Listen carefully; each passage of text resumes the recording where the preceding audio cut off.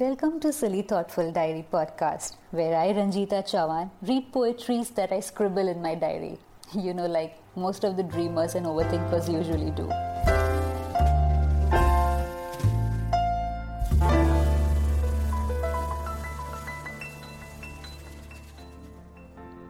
My house is haunted. So is my heart. Your memories haunt them. They haunt them when I know you will open the door for me, even when I have the key to the house, and greet me each time with a smile, even when it's months and years doing the same.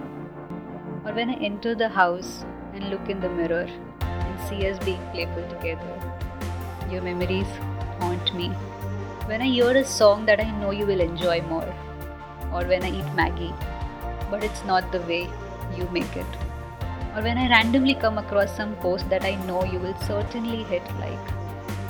Your memories haunt me.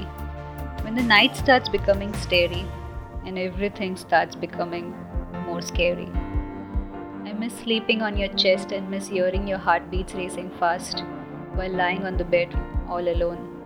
I miss seeing you next to me sleeping peacefully like you always do while I open my eyes in the middle of the night. I miss the feeling of your one leg on me for the assurance of our togetherness and that peaceful sleep. Your memories haunt me. Under the blanket, because even though you like to share it with me, I exactly know on which nights you won't want it because it's too hot for you. Your memories haunt me. They don't let me sleep, and if somehow I do for a few mere minutes, they come chasing me in my dreams. Some nights, I dream about you unblinkingly staring at me and expressing sometimes mischief, sometimes chaos, sometimes love, sometimes lust, sometimes anger, sometimes hurt.